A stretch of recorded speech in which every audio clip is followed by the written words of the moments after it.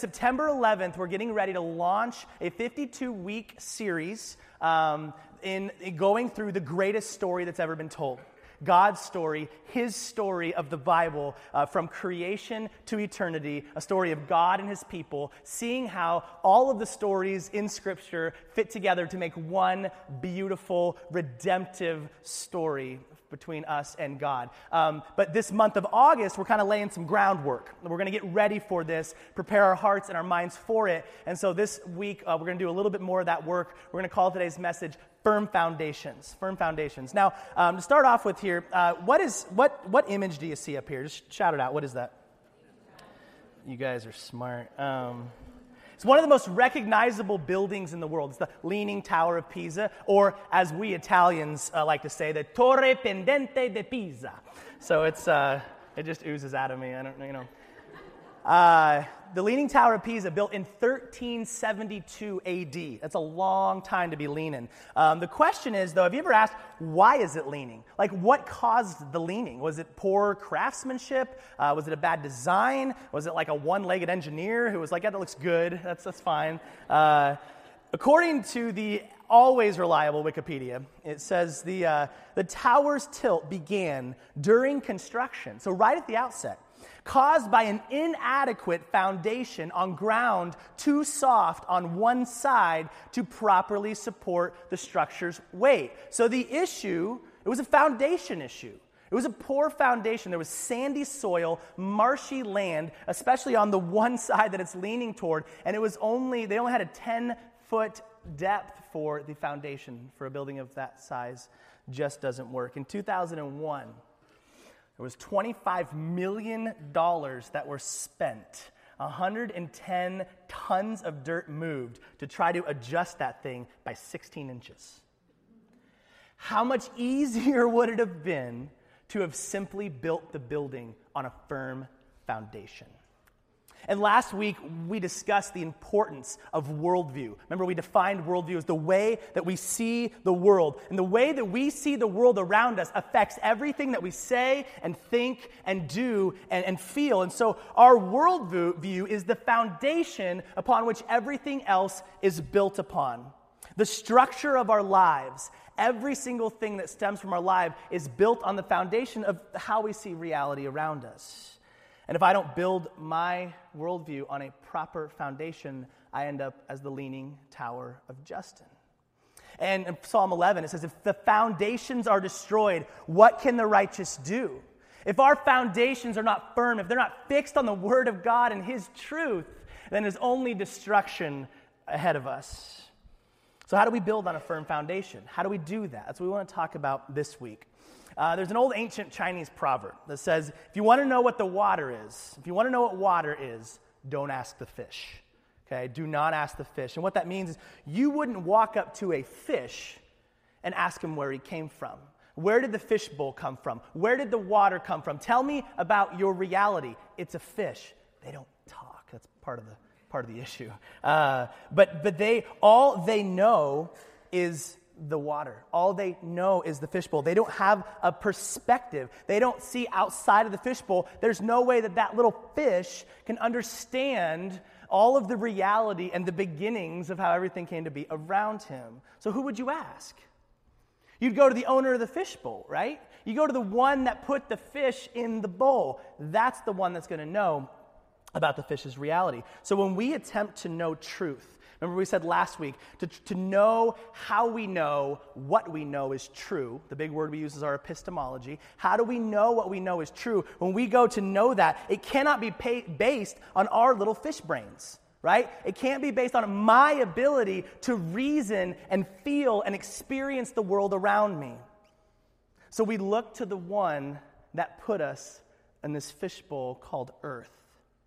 The one that made everything we see. If you and I are going to stand on firm foundation, then our worldview must be completely informed and directed by God.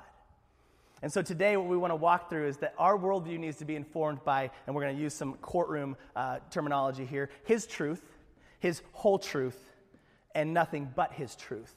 So help us God. The first one here, His truth. One of the most beautiful truths in all of the world is that God chose to reveal himself to us. You ever think about that? God didn't have to do that. He didn't have to tell us anything. He could have put us on this world and just giggled as we kind of ran around and tried to figure things out. But that's not what God did. He revealed himself, and he revealed himself to us in a couple of ways. The first way is creation. And we see this in Romans 1. Paul explains this very clearly. He goes, they know the truth about God because he made it obvious to them. For ever since the world was, what? Created, people have seen the earth and sky. Through everything God made, they can clearly see his invisible qualities, his eternal power and divine nature. So they have no excuse for not knowing God. Isn't that interesting? He's saying just through creation itself, we can know a lot about God. Isn't that right? I mean, we can know that he's eternal, he says. We can know that he's divine, he says. We can know, how much can we know through man? We were made in his image, Genesis 1:26. We can learn a lot about God through each other. And we can know the power of God through an earthquake. Okay, we experienced that firsthand earlier this year, amen? We can know the tenderness of God in a baby. We can know the humor of God in the folks from Nikiski. All right? Hey. Red and yellow, black and white. There's a lot of necessary information that we cannot get from creation. I'm never going to look at a moose and go, oh, God sent his son to this world, 100% God, 100% man, to die for the sins of the... Thanks, I'm just kind of reading it in the moose fur, right? Like there's a lot about God that he had to, that we didn't know in general revelation, creation, that he had to reveal to us specifically through another means. And that means, of course, is his word.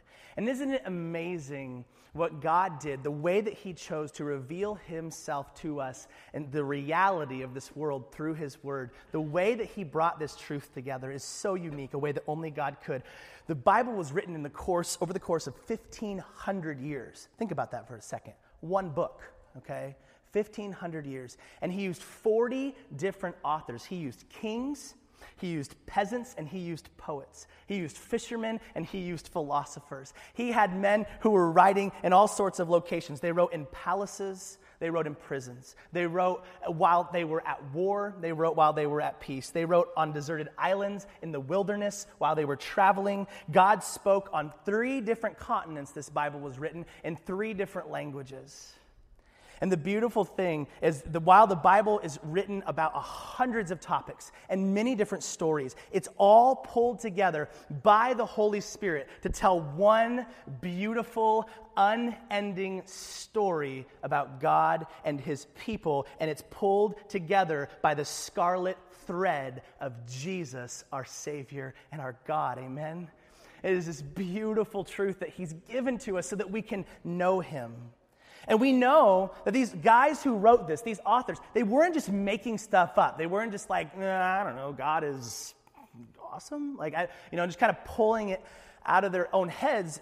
We see in Hebrews 1, long ago, God spoke many times and in many ways to our ancestors through the prophets. So God is the one speaking through the prophets. Now, when we think prophecy, we often think of telling the future. And that's part of prophecy. But prophecy, in its basic definition, means to speak to people on behalf of God. So it doesn't just have to be what's coming. It can also be of what has happened and what is happening. So these men, God uses to speak through them the truth to us. And in 2 Peter, it gets more specific. Above all, you must realize that no prophecy in Scripture ever came from the prophet's own understanding or from human initiative. You see what he just said there? It wasn't the prophet going, you know what I need to do? I need to write about God. Or this is what I want to tell you about God. God gave them, he said you need to do it, and he told them what they needed to write. No, those prophets were moved by the Holy Spirit, Peter says, and they spoke from God. They were God's megaphone to the world, but it was God's voice. And of course, the most famous verse on this topic, 2 Peter 3, all Scripture is God-breathed and is useful for teaching and rebuking. And your version might say inspired, but the word means that God breathed into these men, and we don't have time to get into kind of how exactly that worked, because a lot of that we just don't know. But God spoke to us through these men about the truth of him and the reality of around us. And the really cool thing is that not only did God speak to us in his word, but he's preserved his word for us. You realize there have been many who have tried, but no one has been able to prove the Bible to be errant or inaccurate. And over the course of these years, this amazing way that God has faithfully preserved his word, there are these men who have meticulously spent hours and weeks and months copying the word from what used to be scrolls or papyrus. They would copy them down to these new manuscripts, and the way that they would do it, they would count each letter in the book. And then they would they would identify the middle letter of that word, the middle letter in the book. And then when they copied it over here, they'd count every letter and make sure it was the same number and find the middle letter and make sure it matched up with the original's middle letter. And then they do the exact same thing all over again with the word, each word, okay? Like, God, why couldn't you have given us computers earlier? This is so time-consuming.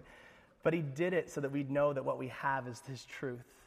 And not only that, the Dead Sea Scrolls, we found those 70 years ago. These scrolls that were found, they were the manuscripts from 100 BC. Before that, the earliest manuscripts we had were from 900 AD. So that was 1,000 years in between. And in other words, we found these original documents that were 1,000 years older than the ones we had previously found. And you know what the beautiful thing is? There weren't any significant differences. And we could see and we could know that the truth that God spoke to those men thousands of years ago are the same truths that we're reading today in our Bibles and on our iPhones and Androids. So God preserved his truth for us so that we can know him and his truth. But it's not just that we know his truth, it's that we know his whole truth. I brought a book. I kind of lied to you last week. I said that we were going to be in the Bible, not outside the Bible, but I actually really want to read this book. It's The Little Mermaid. It's this important, guys. This is life truth that we need. So what I'm going to do, I need, Paul, would you read this to me? Would you just go ahead and read it for me? This is going to be a really beneficial use of our time. So go ahead. I'm listening. I love stories. King Triton, the great sea king. No, stop right there, Paul. You're killing me. No, so where did you start? I believe at page 1. So you started reading at the beginning. Now, Paul and I didn't work this out, right? I didn't contact you like a magician. We didn't work this out, right? You're not staged. No. I barely know you, right? It is Paul, right? Yeah. So Paul elected to start at the beginning. Isn't that incredible? Do you know why he did that? Because he's a normal human being, right? Well, that might be a stretch. But give it up for Paul. He's a great guy. Paul, and he helped us out with the sound system last week. He identified the problem, so praise God for Paul. I would not just open a book. Okay, I'm reading For Whom the Bell Tolls right now. I'm trying to.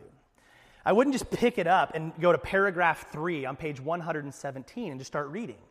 What is this story about? Who are these characters? I have no context. It's a normal thing to start at the beginning of a book and read through the book and end at the end, right? And I'm going to drop some knowledge on you. Are you guys all sitting down on dry seats, hopefully? The Bible is a book. Mic drop. The Bible is a book. It's a book that has a beginning and a middle and an end. And you got to ask yourself, why don't we approach the Bible like we approach every other book? Why do we read a verse over here, and then a verse over there, and then a book from here, and a story from here, and a story from there, and we never really approach the Bible like we would approach any other book, to start at the beginning, and then to work our way through to the end.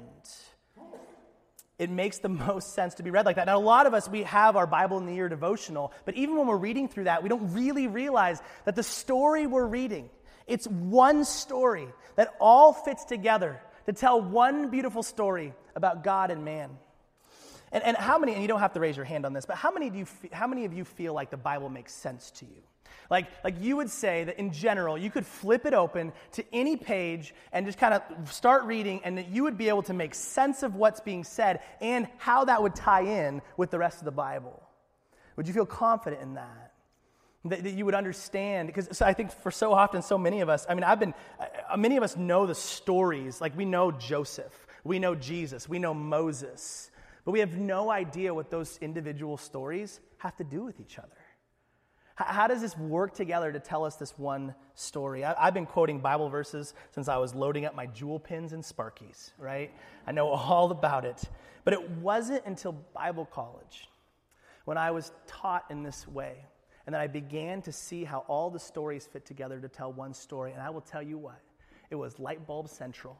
And I started to understand the Word and be able to feed myself on the Word in ways that I had never had before. And that is my prayer, that God would do that with us as we move through this study together. In the mid-1960s, there was a man named Trevor McElwain. He was a missionary.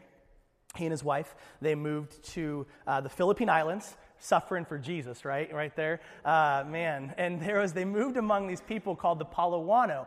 Now, these Palawano people, they have an interesting story. There had been people after people who had moved to those islands and captured them and sort of forced kind of colonized them. And so with that, you remember from last week, we talked about how we can have kind of a buffet of worldviews. And this was the Palawano. They had animism from their ancestry. The belief that we can manipulate gods through our actions. They had Hinduism that had come in and influenced them, that pantheistic worldview. They had the Muslims who had stepped in, so they had monotheism. They just had all this worldview kind of sprinkled in. They had this really tough past where they had been taken captive over and over again by all these people. Well, then these missionaries move in, and they tell them about Jesus, and they start planting all these churches. There's about 40 churches that are planted on these couple little islands that the Palawano live on by the time Trevor and his wife show up. But it didn't take long for Trevor to understand that these people did not know Jesus.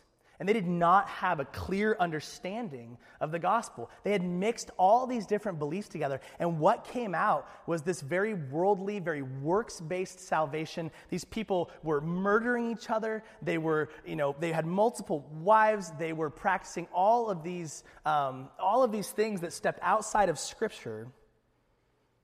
And it was a hot mess. So Trevor decides, we need to teach them the gospel clearly.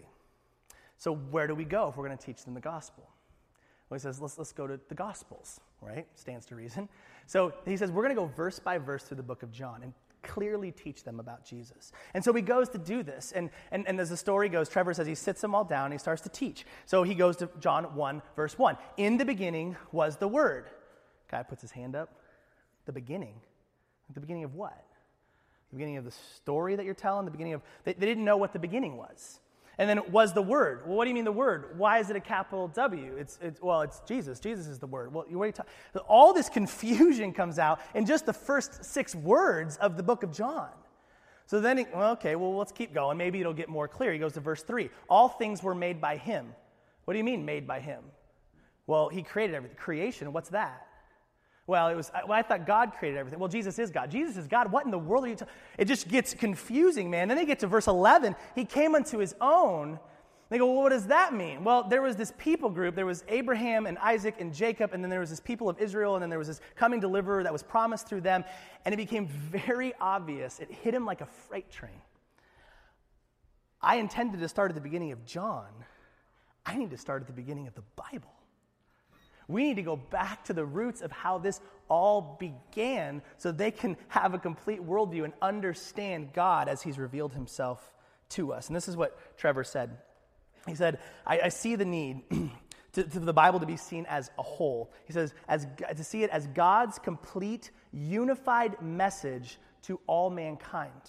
I realize that the Old Testament is not a compilation of interesting stories to be used only as types and illustrations of New Testament truth. So he says it's not just a bunch of fun little stories in the Old Testament. No, it's much more than that. He said the Old Testament is the logical introduction, foundation, and authority for the story of Christ recorded in the New Testament.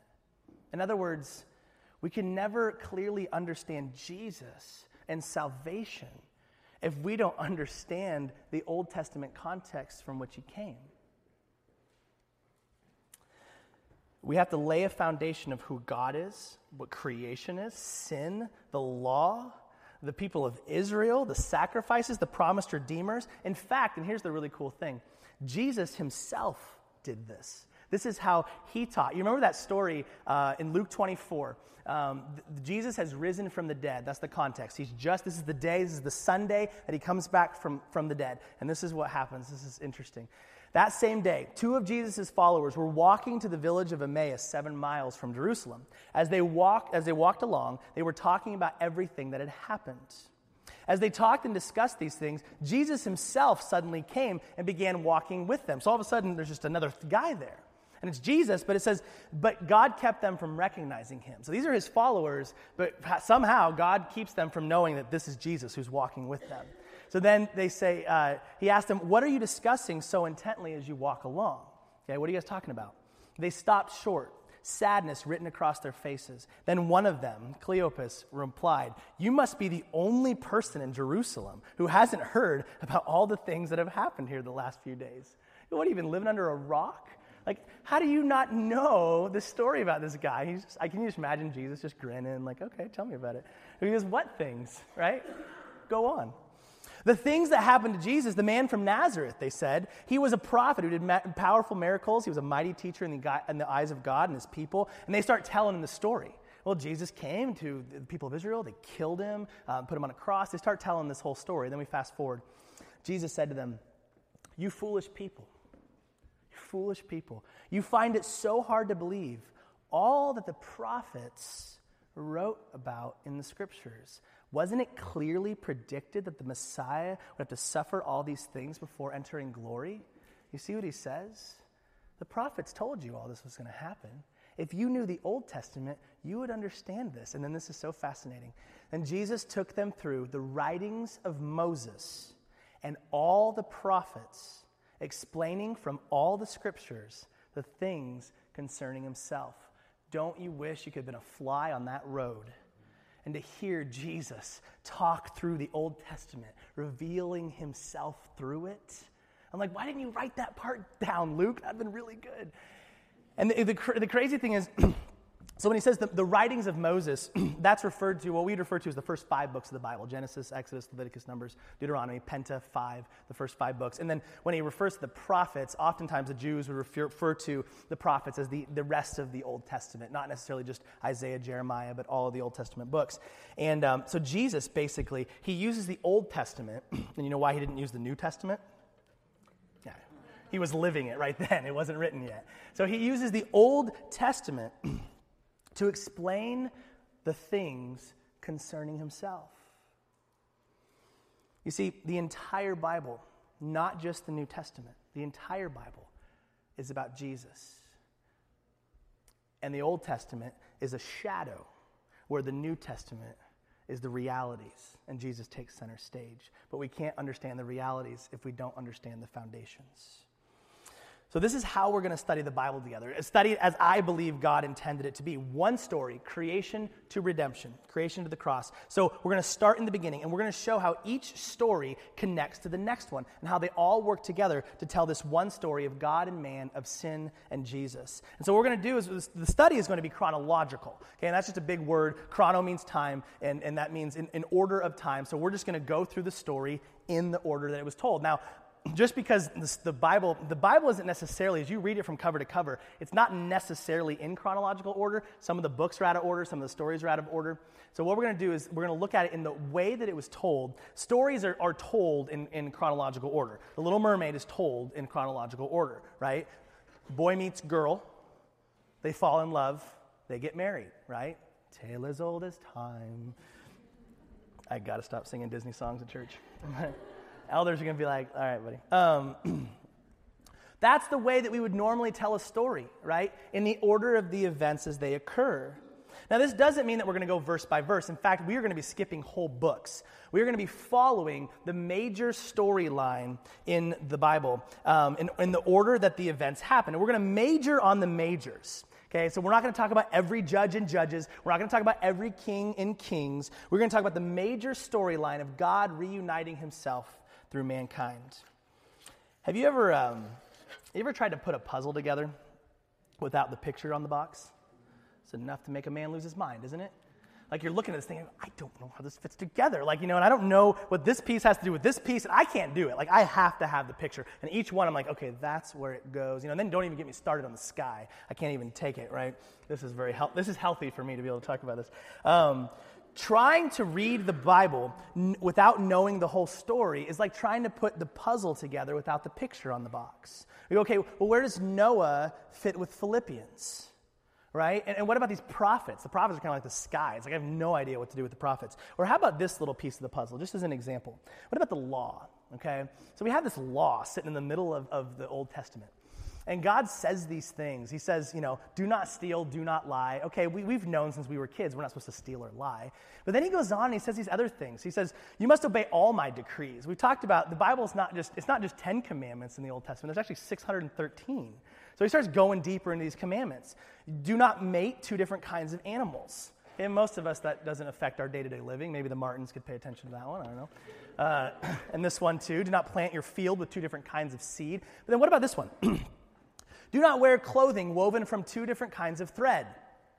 All right, check your tag. Well, that's not all natural, right? I guarantee you. This isn't on a plant somewhere. So we go, well, am I in sin right now because of the shirt that I'm wearing? Do not eat meat that has been drained of its blood. Well, that really changes my lunch plans. Do not trim off the hair of your temples or trim your beards. I am in big trouble, right? Do not cut your bodies for the dead and do not mark your skin with tattoos. I am the Lord. Are tattoos wrong? So where do we, and then chapter 20, anyone who dishonors father or mother must be put to death. Some of you parents are like, amen.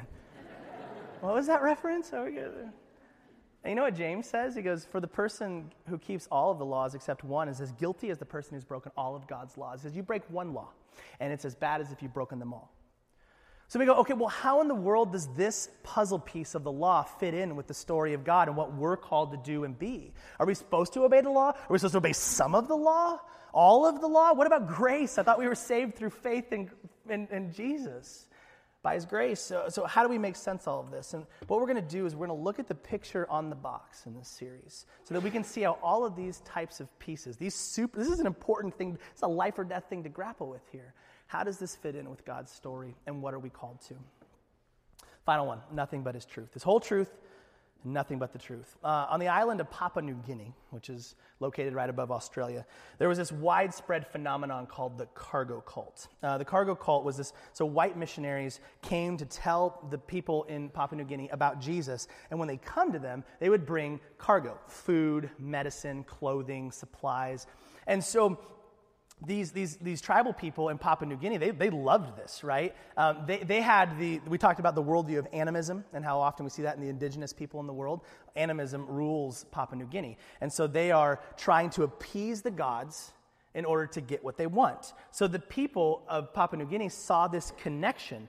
And what they would do is they're like, well, if we build an airstrip, these suckers will come land their airplane here and just give us all this stuff.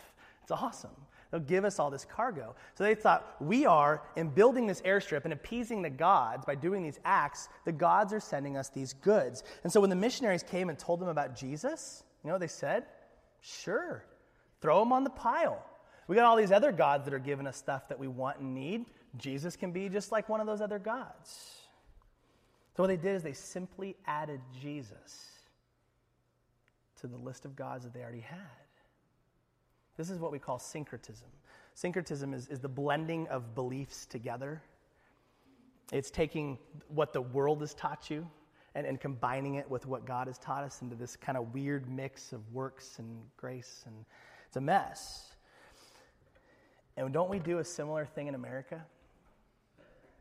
We believe in this ideal, this American dream of life, liberty, and the pursuit of happiness. And oftentimes, just like the cargo cult in Papua New Guinea, we say it's life, liberty, the pursuit of happiness, and Jesus.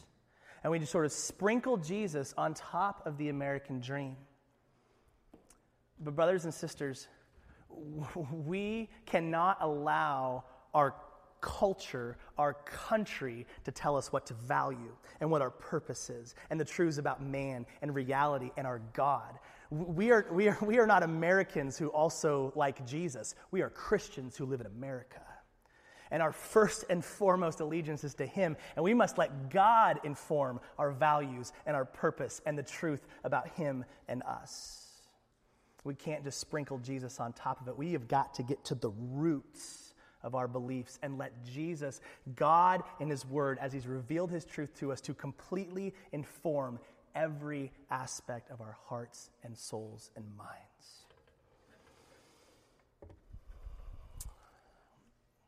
Firm foundation. We must build on a firm foundation. That's why we're going to go back to the beginning. We're not just going to add Jesus. We're going to get back to the roots of God and his truth as he's revealed it to us. If the foundations are destroyed, what can the righteous do?